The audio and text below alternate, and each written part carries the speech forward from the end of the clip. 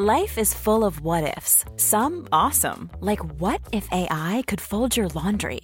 And some, well, less awesome, like what if you have unexpected medical costs? United Healthcare can help get you covered with Health Protector Guard fixed indemnity insurance plans. They supplement your primary plan to help you manage out-of-pocket costs. No deductibles, no enrollment periods, and especially no more what-ifs. Visit uh1.com to find the Health Protector Guard plan for you.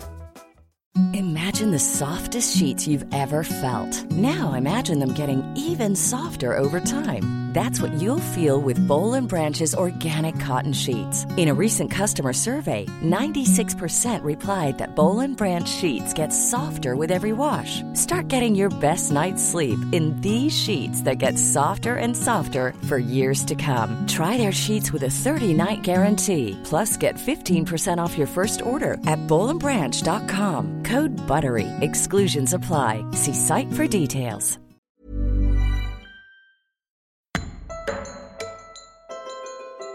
You're listening to Justice, a podcast exploring all areas of the justice system, with me, prison philanthropist and founder of One Small Thing, Edwina Grosvenor. In this episode, I speak to Pavan Dhaliwal, Chief Executive of Revolving Doors Agency. They work to end the revolving door of crisis and crime. Pavan explained their belief that justice system reform cannot be achieved without the voices of those who have had direct experience of the system themselves. Hi, I'm Pavan Dhaliwal and I'm the Chief Executive of Revolving Doors. Can you tell me why Revolving Doors was set up and exactly what it does? Yeah, so our mission is to break the cycle of crisis and crime. And we work specifically with the revolving door group of people. So it's those people who have repeat contact with the criminal justice system, which is largely driven by unmet health and social needs. So this could be a combination of substance misuse, domestic abuse, homelessness, mental ill health. The term that's used commonly around this is multiple disadvantage. Okay, and is that adults and children or men and women? Primarily we work with adults, but over the last few years we've been focusing in on young adults as well, on the 18 to 25 group. In terms of our prevention work, we are really aware that a lot of the work is around prevention and needs to begin a lot earlier. So we try to work in partnership with those who are doing that work because our members tell us that these are really pertinent issues. So I guess the unique thing about Revolving Doors is the approach that we take to our work.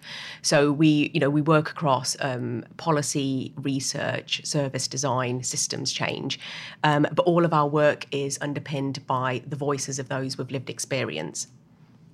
So we have a number of forums, regional forums, women's forum, a new generation policing forum, and everything that we do is informed by those voices because we firmly believe that the best way to achieve systems change and to reform the system is to be informed by the people who have had direct contact themselves. Yeah, makes sense, doesn't it? Absolutely makes sense. It makes you sort of wonder how it was ever done without those voices feeding in, really, doesn't it? Absolutely. And what that really helps us do as well is focus in on root causes.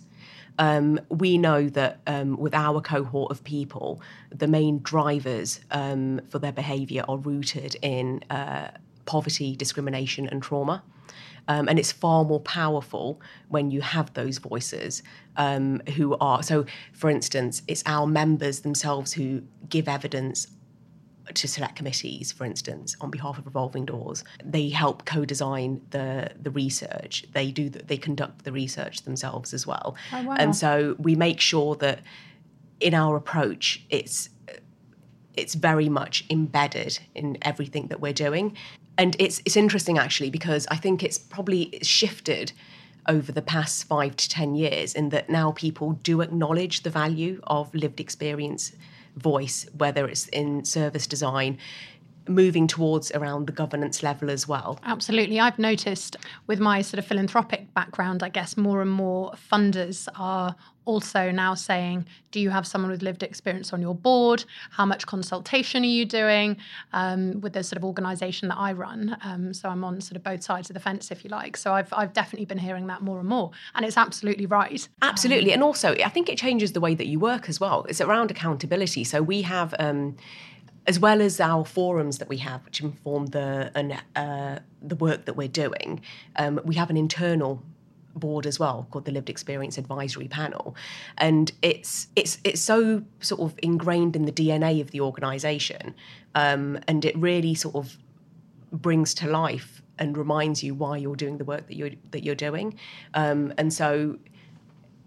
Usually every day, every other day, I will meet with one of our members. I mean, at the moment, it's all happening virtually. And that's actually been a really interesting shift as well in terms of thinking about the types of people that you're able to get involved in the organisation and the work, given the fact that, so pre-COVID, there would have been physical meetings. The people that we work with are not people who served a prison sentence 20 years ago and have since... I don't know, done 2 PhDs and all of that kind of... The people that we work with they're extraordinary people. We normally work with about 40 to 60 people at any one time across our forums. But in order to be eligible to join one of our forums, your contact with the system has got to be very recent, normally within the last 2 years. A lot of our members are currently on probation, they're currently in treatment services, and so... there's still a lot of sort of chaotic elements to their lives as well.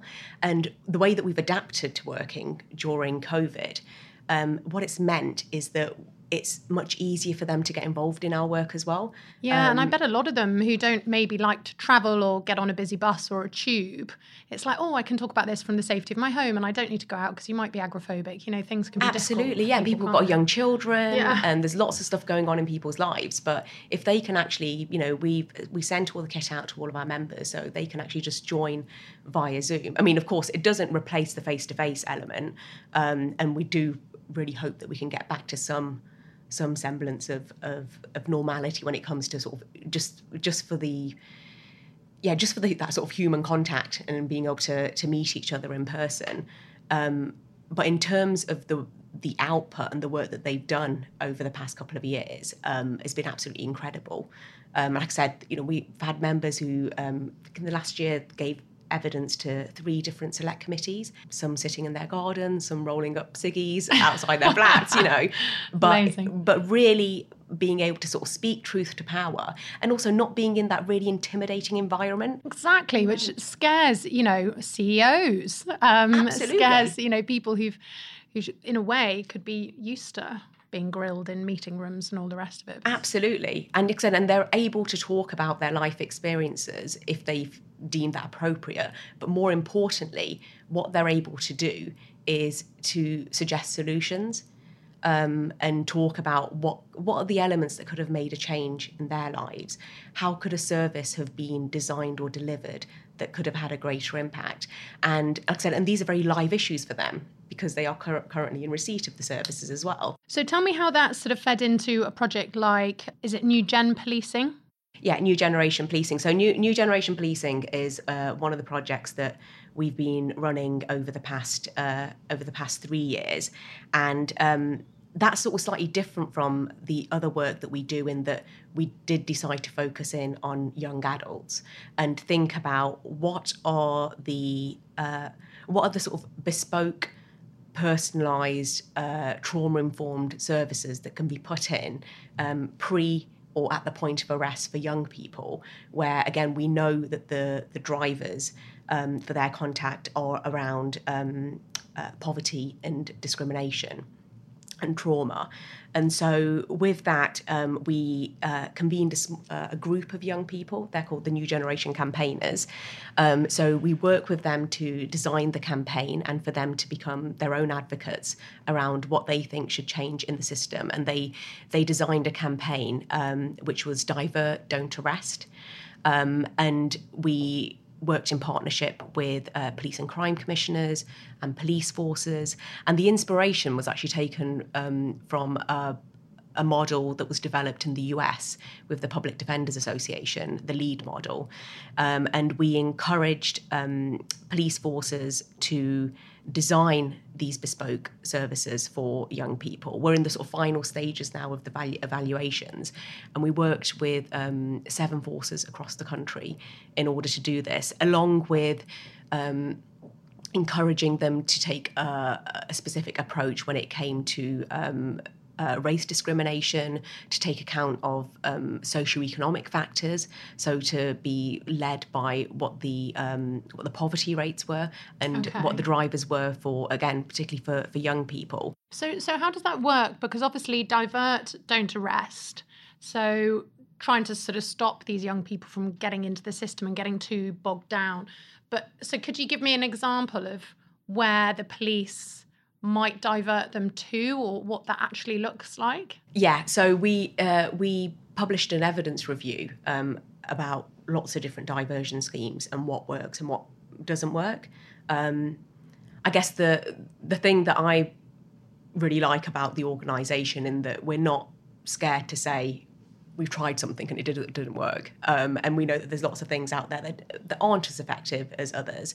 So it's actually about looking at what the local need is, and you won't be surprised to hear me say that all roads lead back to funding and funding types of services. A surprise. Yes, and so and if there's nothing in the community, where do you divert them to?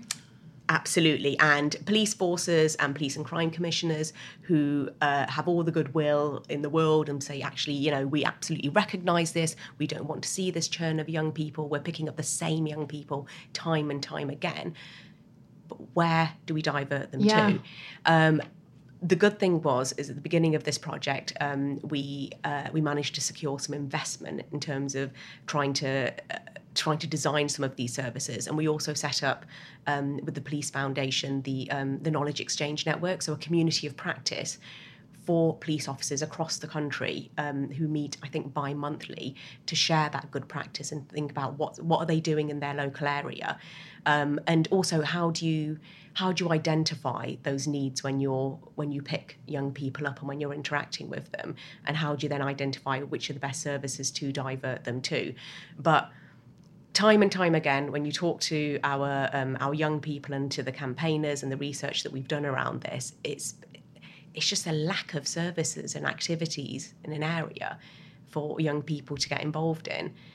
So this speaks to a much bigger issue, and that ties in with thinking about how do integrated care systems work, how does the levelling up agenda, how is this going to be addressed through that? And also, we have a whole new cohort of police and crime commissioners who were elected in last May, and how will they be addressing these issues? We're going to be doing some work over the next year looking at participatory budgeting of police forces as well, and thinking about, well, what are the steps that need to be taken before you get to a position where you can engage in a process of participatory budgeting, thinking about what do local people think money should be spent on, where should the funds be diverted. I always think that's quite an interesting one, because on the one hand, maybe people in a local community are best placed to obviously speak to what matters to them.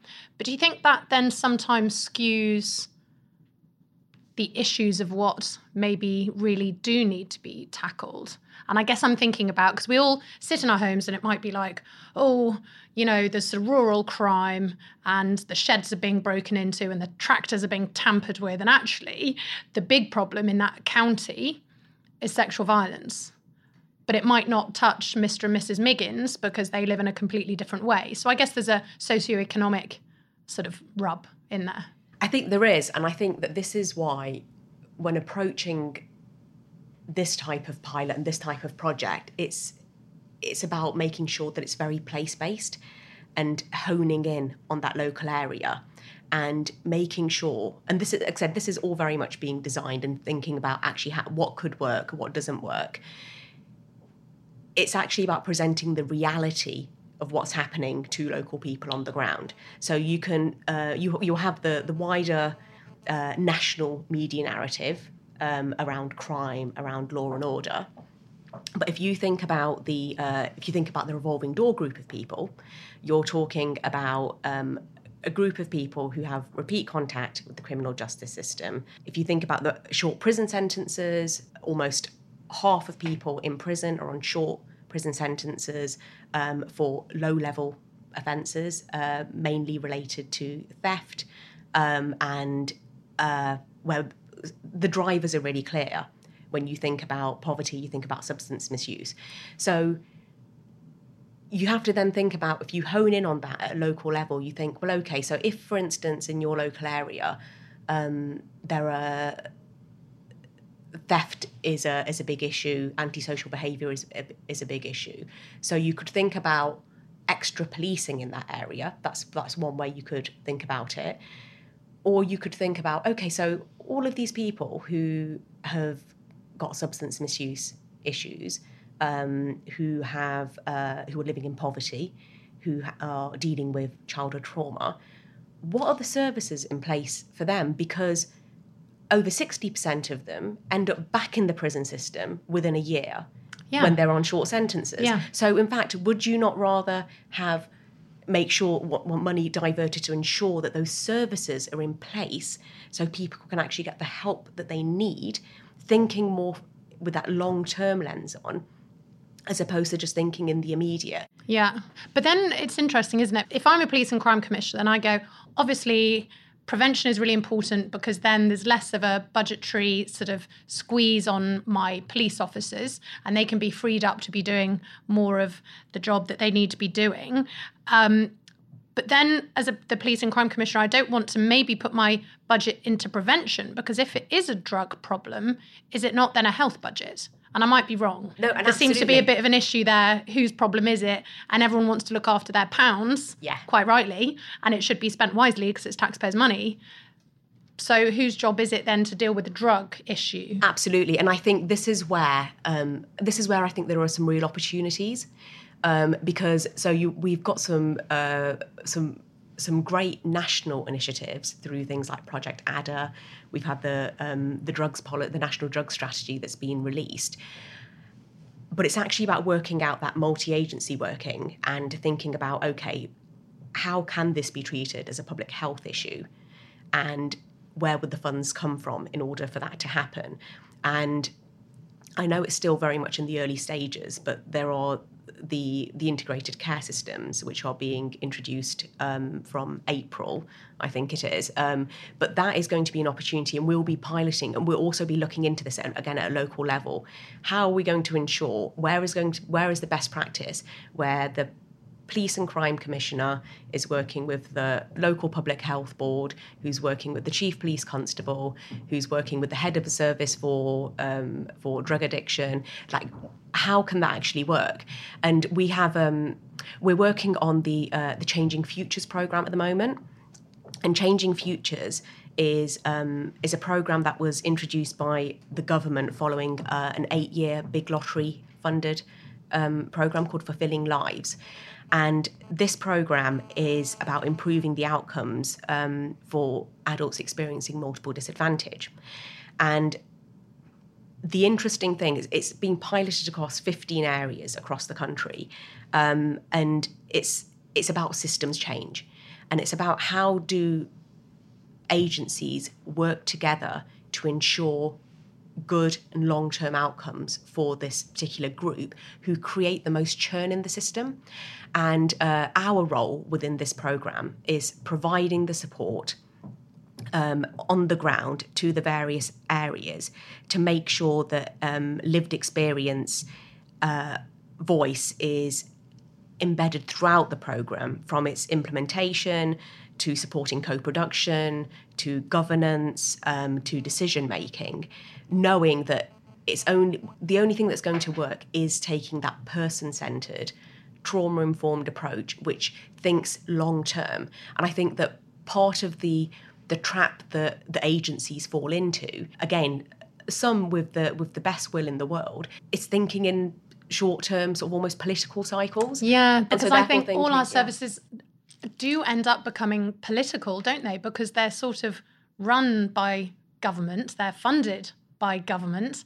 If government's short-term and thinks in election sort of cycles, then of course the public service have to adapt to that, and 1 minute they're going left, 1 minute they're going right, 1 minute they exist, the next minute they don't, and then it all changes again, and as soon as we all know what the language means, it changes again. Yeah, absolutely. And I think this is this is part of the challenge with when people have been talking about like the levelling up agenda, because you think, well, what does levelling up mean? Are we talking about going to, say, pre-2008 levels and then levelling up from there?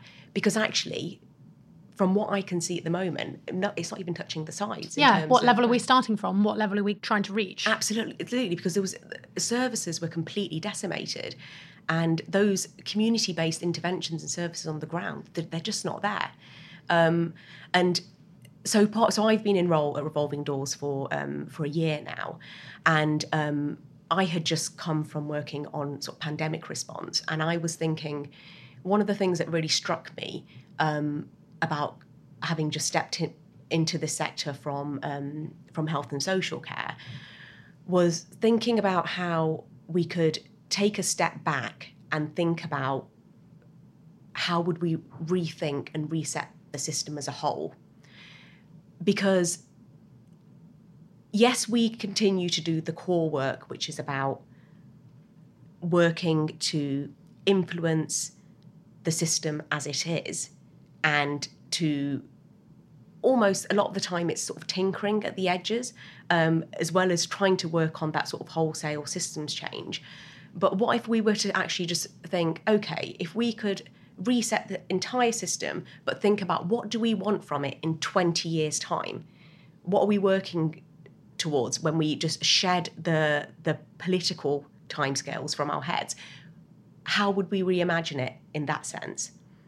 And so over the next year, we're going to be doing work on this reset project. And it's going to be an opportunity to sort of take a slight step back. And the thinking around this has very much been informed by thinking about how, as a nation, we came out of the Second World War, and how, our economy, look at the state of the economy at that point, thinking about public morale at that point as well. And at the end of it, we came out with the Beveridge Report. We came out of it with the creation of the welfare state. And that is absolutely extraordinary. And it makes me think, what happened to our ambition? Yeah, what are we going to come out of this with? Absolutely. What do we need to make sure we come out of this with? This is it. And so I think let's not fall into political traps. If the government are not doing that long-term thinking, why don't we do it as a sector? And so I think this is going to be a good opportunity to do that and bring in lots of different voices. At the heart of this will be people with lived experience. So interesting, because I was what I was thinking about, and often what I talk about in my work around One Small Thing and trauma and all the rest of it, is when I'm talking about criminal justice, I say, well, imagine we're just taking the criminal aspect completely away, because crime and laws and the ability for us to break laws, laws are created by very intelligent people, but really people usually commit crimes. It's either around housing, low socioeconomic sort of situations that people find themselves in, health problems. But health is a health problem. Housing is a housing problem. So, when that all goes wrong, there is a law and someone is told they've broken that law, so therefore they become a criminal and therefore they end up in prison and, blah, blah, blah. But imagine if that didn't exist. Absolutely. And then you are then focusing back in on the areas, because I do sometimes feel sorry for the criminal justice system, because it's like, then it becomes their budget problem and a capacity problem. But actually, if we turned it around and put more pressure on health, I know it's not a good time to be saying things like, let's put more pressure on health, but do you see what I'm saying? Yeah. It's like turning the focus back into the areas of where the problems are starting. Absolutely. I think it's an interesting time to be having these conversations, particularly with the wider public as well. Because if you think about the situation we're in now and where we're heading, if we think about the cost of living, rises, we think about how we're going to come out of, how we're coming out of the pandemic. We think about the economic impact that's already happened and yet to come. There will be huge swathes of the population who would never have before considered themselves as being on the breadline or being impacted by poverty, because that's for those groups of people over there who actually will be feeling the pinch and will be feeling the pressure. And that's no different from the people who are currently trapped in these cycles.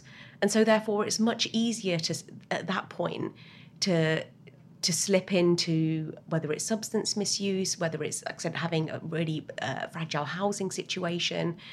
And so I hope that it will be an opportunity for us to have a bit more of a sensible debate about what we want to be as a society and who we want to be and how we want to treat those people who have less than us and whose life experiences are not maybe the same as ours. And so I think it speaks to, it probably speaks to probably much wider sort of philosophical issues as well. But then why can't we have those conversations? Absolutely. Why must we be constantly so reactive to every small thing that the government might be coming out with? And thinking about, okay, how are we going to tackle this? Like even like something as wide as, what is justice? What are people's perceptions and notions of the concept of justice? I've always been really struck by how different countries approach these issues.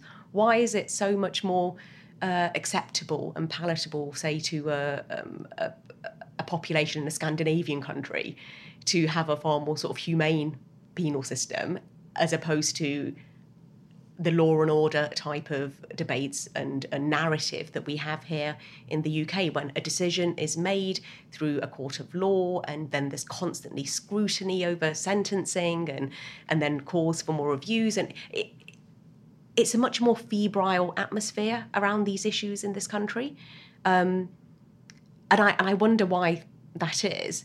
And I think that I think it would be good for us as a sector to take the opportunity to really delve deep into those issues, but bring in wider partners, talk to people, former ministers who were at the helm before making decisions, what they now think they would have done differently. One of the things I always find really fascinating is talking to people in police, in probation, from social services, who have come to the end of their careers and they're retiring because they have a lot to say. They have a lot to say. This is it. And actually, they can often say it, and so it's brilliant. I always enjoy interviewing people when they're either at the end of their term or they've retired. Absolutely. Much more interesting. Absolutely, because then they'll always sort of start by sort of saying, when I came into this job, these were my ambitions and this is why I went into it. And lots of people who work across the system, it's very vocation-led. But then the system grinds people down because of the way that it's currently operating. So wouldn't it be good actually to sort of document their experiences and then think about, okay, well, what would be the really big, bold policy solutions to this? And what if we were to present, say, a 20-year plan, as opposed to just thinking, okay, well, what do we want to influence in this next 3 or 4 year cycle? Which again is necessary to the work that we're doing, and we continue to do that, but also taking a step back as well and thinking almost setting the agenda ourselves as well. So when's that piece of work going to start, and when are you hoping to have concluded it, or is it an open-ended? So at the moment, we're hoping to launch it in the next couple of months. We've been talking to lots of partners. We want to get lots of people involved. It will be, I sort of see Revolving Doors as sort of convening this as a project, not the people sort of leading it. It's the whole point. It's got to be collaborative, and we've been talking to our members about it and thinking about, okay, how would our lived experience voices be leading this type of project? What form will it take? So it's very much sort of in the early stages, but we want to sort of think about who do we need from the outset around the table to be doing this work, and we want to make sure that it's completely sort of cross-party effort as well, making sure that we're engaging lots of different voices. So it's not just all people singing from the same hymn sheet. Actually, we do want to hear a diversity of voices, because that's also a part of the issue sometimes, where it's like actually echo chambers aren't very useful. No, absolutely not, because they have to be reflective of the population as well. And so there will be some people who may fundamentally disagree with, say, Revolving Doors' viewpoint on certain things. doesn't mean to say that we shouldn't hear what they've got to say. And I think that a project like this is something that where we can actually bring those different voices together. And then tell me about the work that you've been doing on the police crime sentencing and courts bill. It's a bit of a mouthful. Yeah. So I guess so we've been doing quite a lot of work on that, and we've been supporting others who have been also leading on that particular bill. But one of the things that we wanted to try and push through this bill was a presumption against short sentences, because it's been a long-standing campaign area for revolving doors. And again, it's one of these things, it's a no-brainer. Short prison sentences don't work. Yeah, and the government even know that. And I say the government, no matter what colour, no matter what party. Yeah. But yet, I sort of keep thinking, maybe it's me that's sort of slightly lost it. There must be a reason that they always say they know it's not efficient and it's not a good idea, yet they keep doing it. I just don't understand why. It creates so much churn and it costs us so much money. And yet... Clogs up the courts, clogs up the police custody suites. It's not effective. It wastes taxpayers' money. Yeah. Does not make victims any safer. Absolutely. Are there any plus points? No. And yeah, it is so short-sighted, again. And it's so... Unfixable. Yeah, you know, because on the podcast, I'm always sort of keen to be like, you know, we sort of trudge over all these different problems. But, you know, what keeps me so buoyant is like, well, the solutions are sitting there and the solutions are totally able to be put into action. Absolutely. You know. So, and of course, and this is no sort of, it's not an innovation in law in order to introduce a presumption. Scotland have had it for a decade that they've had a presumption against short sentences. Now, don't get me wrong, it's not some sort of silver bullet solution to this. Remember, it's just a presumption. But in order for a presumption to be effective, you need to invest into community sentences and community interventions. I knew there'd be a rub. So, but also we know that they have far better outcomes, and they actually, you know, and a well-designed community sentence can actually get to the root causes, and so to stop that churn.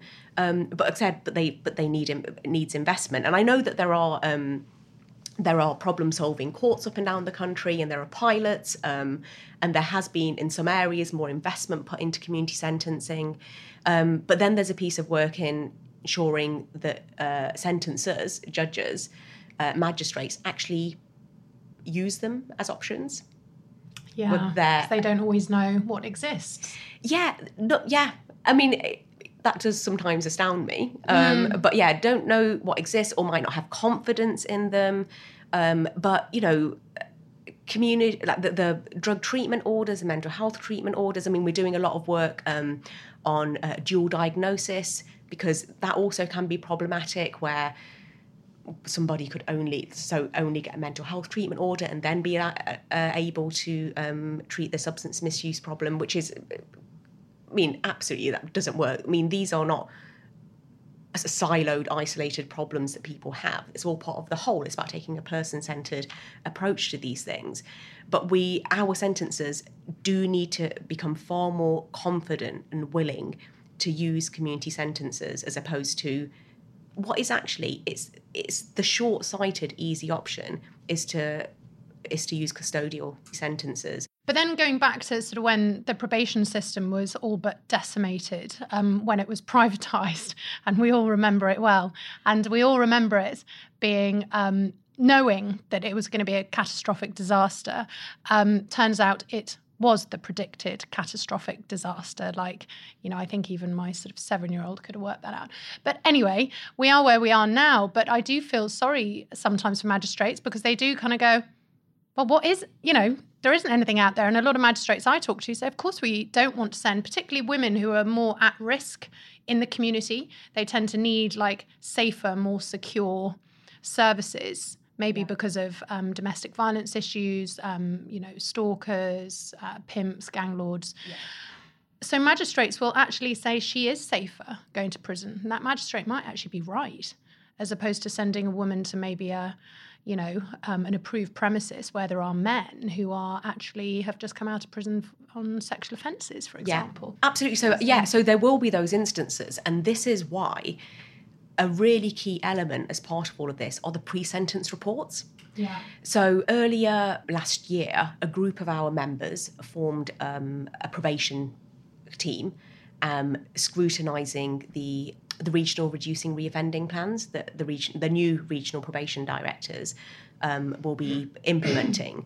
And one of the things that we were really clear on was about were the need for and really high quality, up to date pre-sentence reports, because it's at that point actually that the sentencer can make a more informed decision, because it should be based on current up-to-date information. Just quickly explain to our listeners who might not be aware of what a pre-sentence report is and where it sits within the sort of criminal justice framework, if you don't mind. So the pre-sentence report will be prepared by the probation officer, and it will be it should be a sort of quite comprehensive account of the individual and of their needs, their track record, efforts that they've been making, and with recommendations for what could actually work for that person. Recommendations to the magistrate. So a magistrate can walk into work, they pick up their pre-sentence report on an individual who comes before them,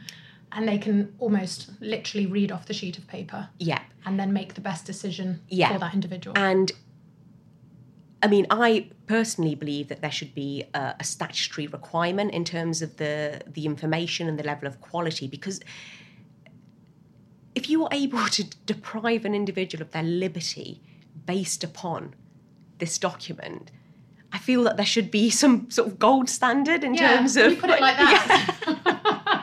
Because if good idea. If it hasn't been filled out properly, some of our members have had experiences of the pre-sentence report being 6 months old, and in that time they've made lots of efforts and they've been parts of lots of different schemes in order to try to reform and to recover, and they're not taking into account. That it just... I find it extraordinary that there isn't more effort put into this, and it is something that I know that the probation service have committed to doing more work on, but it's just something that it's so much. There is so much power that rides on this. And I guess also the probation officer. You know, if I was in that position where a probation officer is writing the pre-sentence report on me before I go before a magistrate for sentencing. You want that probation officer to be able to write well and to be able to put their case across on my behalf really well, and you want them to care. Yeah. That's all a bit dicey, isn't it? It is a bit dicey. And so what I hear a lot from our members is, that relationship is so key, and the probation officer holds an incredible amount of power because they obviously can recall an individual.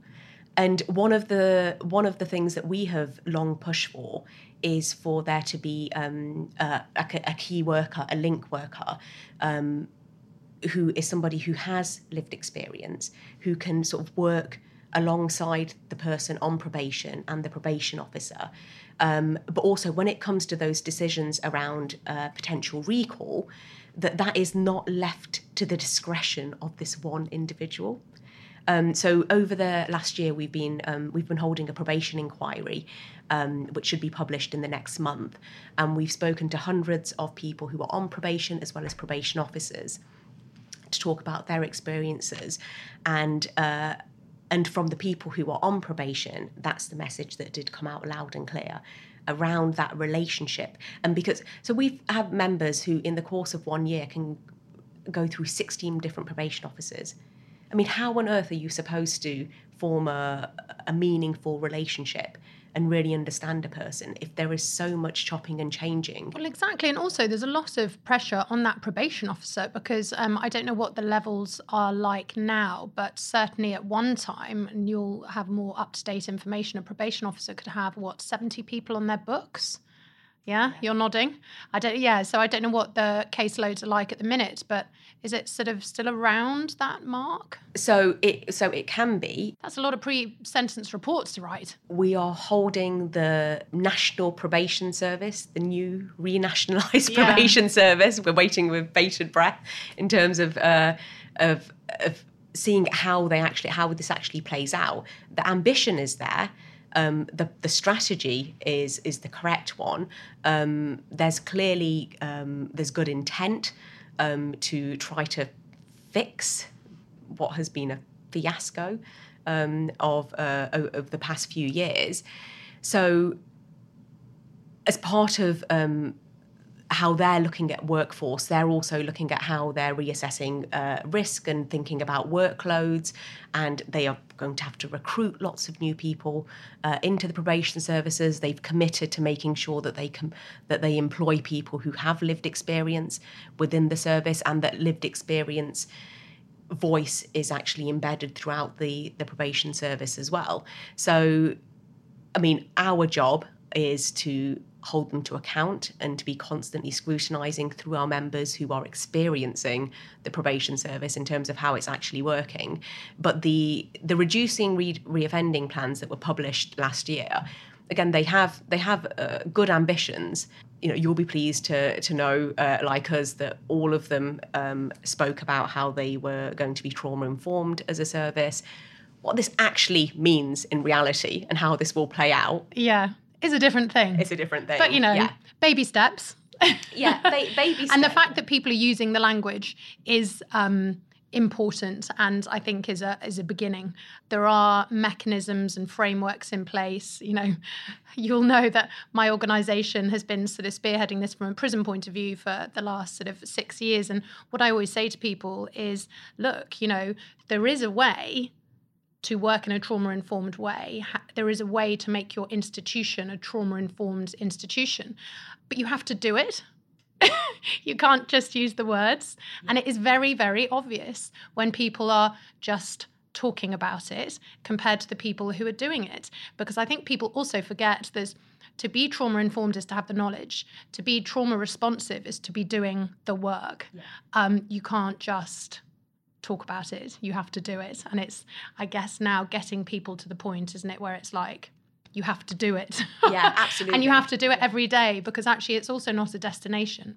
It's a cultural change in how you work. It doesn't stop. It's like having a good, healthy diet. Yeah. It carries on. Yeah, absolutely. And I think there is no end. From our perspective, because we work, our work is concentrated on before people would enter the prison estate and after they've left around resettlement.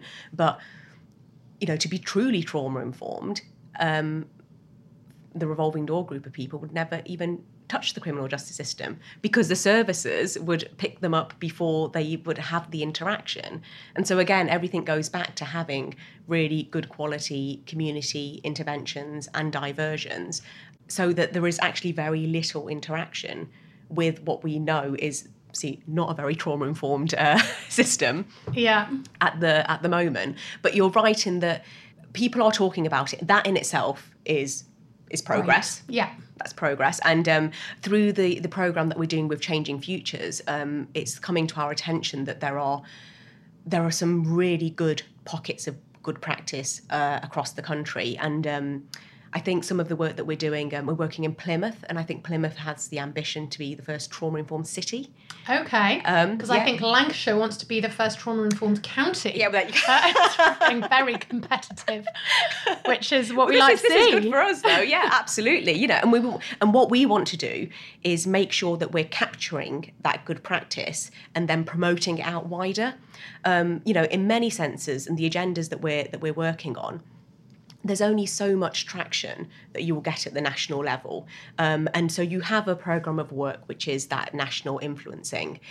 But where you can really affect change is on that local level. Absolutely. Just circling back for a moment to the short sentences, because that's then, of course, feeds into the apparent increase in the prison population that we seem to be going down that that very one-way alley. to disaster. That very unfortunate expansion programme, which it's sort of lost for words. I think I'm lost for words just because if you think about the spend of that type of programme. Do we know what the spend is? It's in the billions because it's part of a wider 10-year plan. If you think that money, put that into the Levelling Up programme and think about investment into local services. Take the people on short sentences, for those for whom it's appropriate to be in the community, of which there are many, who pose no danger, who pose no risk to society. Take them out, invest in the community.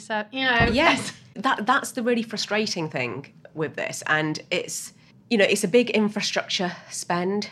And I'm sure that there will be elements, because we know that our prison estate is horrific in many parts. It hasn't been updated for a long time. So that's different. There's a big difference between if the intention was to improve the existing prison estate as opposed to an expansion programme where your very clear intention is to build them and we'll fill them, essentially.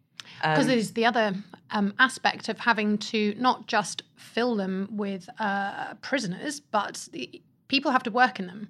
We already have a staffing crisis across our prison system, and the young people who are being recruited in, many of whom have no qualifications at all, who are hugely underpaid, are not being able to do the job well enough because, quite frankly, it's horrific.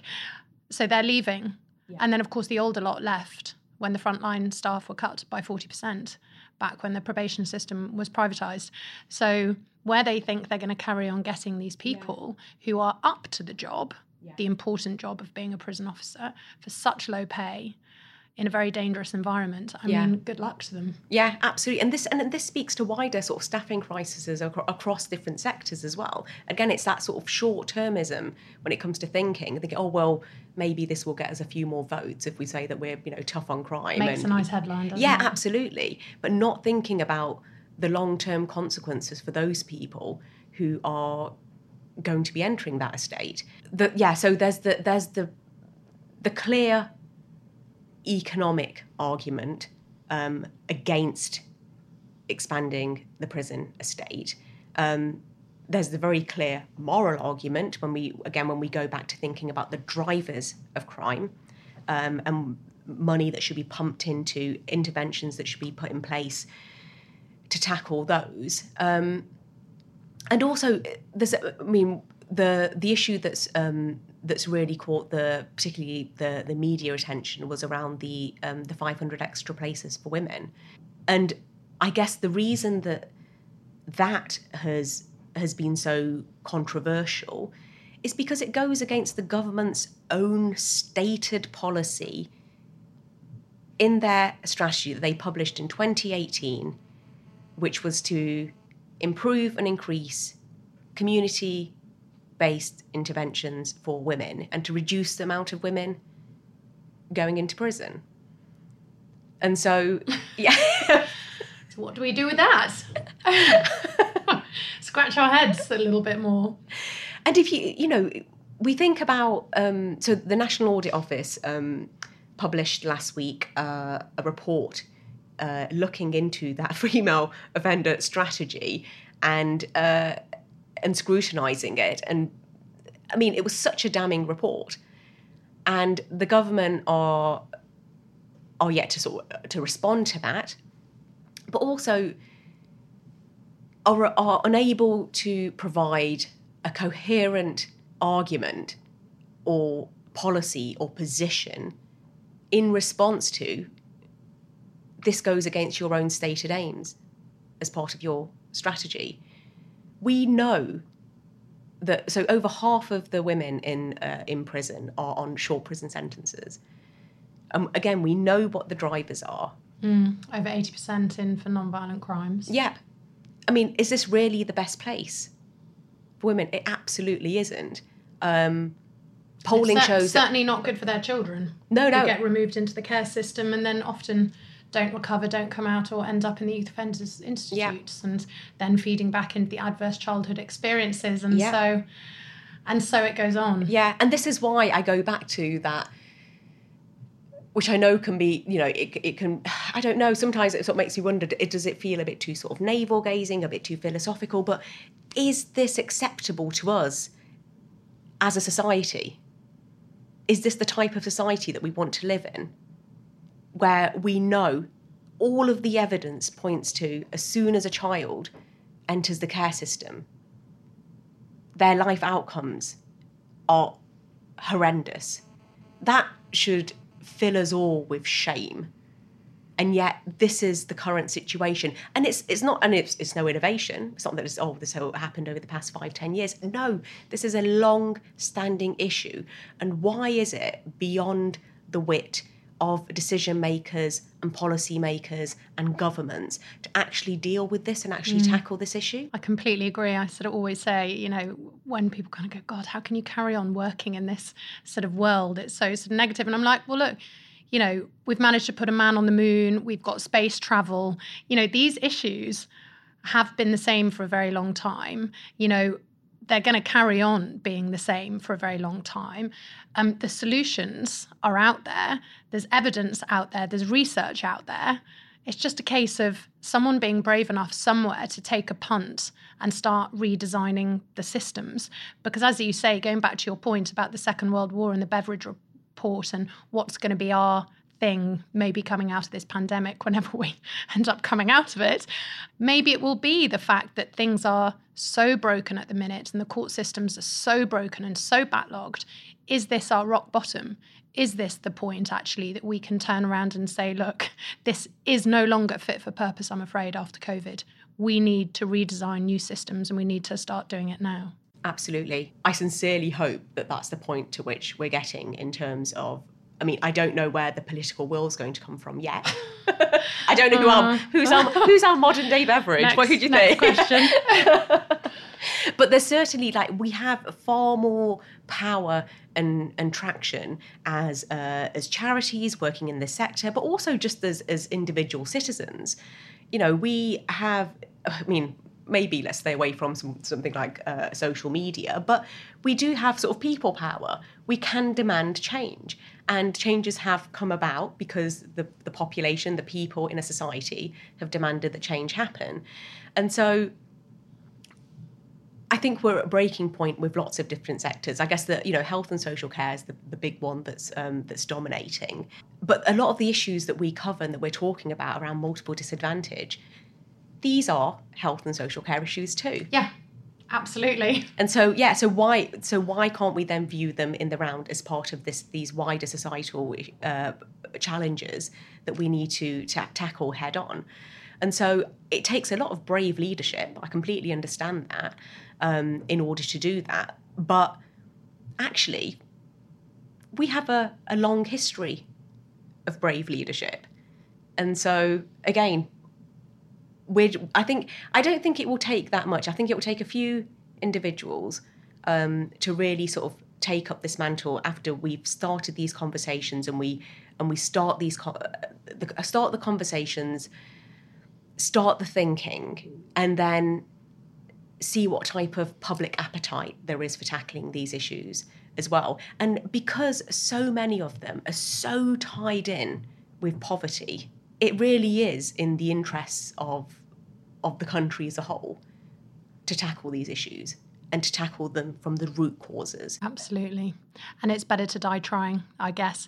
Listen, we've covered a lot and my brain's beginning to hurt, but it's been absolutely amazing to sort of philosophically travel around with you and to talk about some of these issues and the stuff that Revolving Doors is working on. So I will watch with interest as these projects sort of take shape. Thank you so much. If anyone's listening and wants to hear more about Revolving Doors, then we will put notes at the bottom of the footnotes in the podcast. And Pavan, thank you so much for being with me today. Thank you so much. Links relevant to this episode can be found in the pod notes below. If you enjoyed listening, we would love it if you would subscribe. Also rate, review, and best of all, share this episode.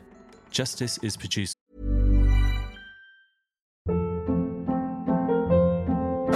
Hold up. What was that? Boring. No flavor. That was as bad as those leftovers you ate all week. Keke Palmer here, and it's time to say hello to something fresh and guilt-free. Hello Fresh. Jazz up dinner with pecan-crusted chicken or garlic butter shrimp scampi. Now that's music to my mouth. Hello Fresh. Let's get this dinner party started. Discover all the delicious possibilities at hellofresh.com. I'm Sandra, and I'm just the professional your small business was looking for. But you didn't hire me because you didn't use LinkedIn Jobs. LinkedIn has professionals you can't find anywhere else, including those who aren't actively looking for a new job, but might be open to the perfect role, like me. In a given month, over 70% of LinkedIn users don't visit other leading job sites. So if you're not looking on LinkedIn, you'll miss out on great candidates like Sandra. Start hiring professionals like a professional. Post your free job on linkedin.com/people today. If you thought the only way to get a more defined jawline with natural-looking results was through surgery, think again. Juvederm Volux XC is a non-surgical injectable gel filler that improves moderate to severe loss of jawline definition and can help you achieve natural-looking results with little downtime. Even better, this improved definition lasts up to 1 year with optimal treatment. No maintenance required. Improve jawline definition for a smooth, sculpted look with Juvederm Volux XC. For important safety information and to find a licensed specialist, visit Juvederm.com. That's JUVEDERM.com. Not for people with severe allergic reactions, allergies to lidocaine, or the proteins used in Juvederm. Common side effects include injection site redness, swelling, pain, tenderness, firmness, lumps, bumps, bruising, discoloration, or itching. There's a risk of unintentional injection into a blood vessel, which can cause vision abnormalities, blindness, stroke, temporary scabs, or scarring. Talk to a licensed specialist to find out if it's right for you. For One Small Thing by the London Podcast Company.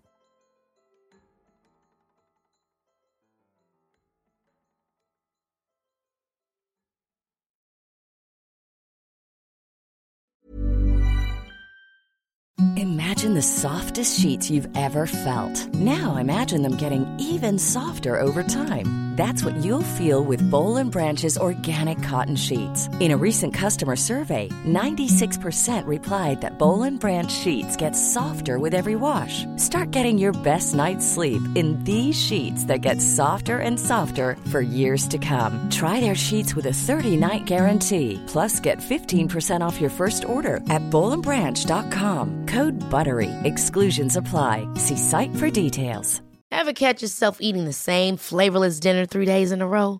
Dreaming of something better? Well, HelloFresh is your guilt-free dream come true, baby. It's me, Keke Palmer. Let's wake up those taste buds with hot, juicy pecan-crusted chicken or garlic butter shrimp scampi. Hello Fresh. Stop dreaming of all the delicious possibilities and dig in at HelloFresh.com. Let's get this dinner party started.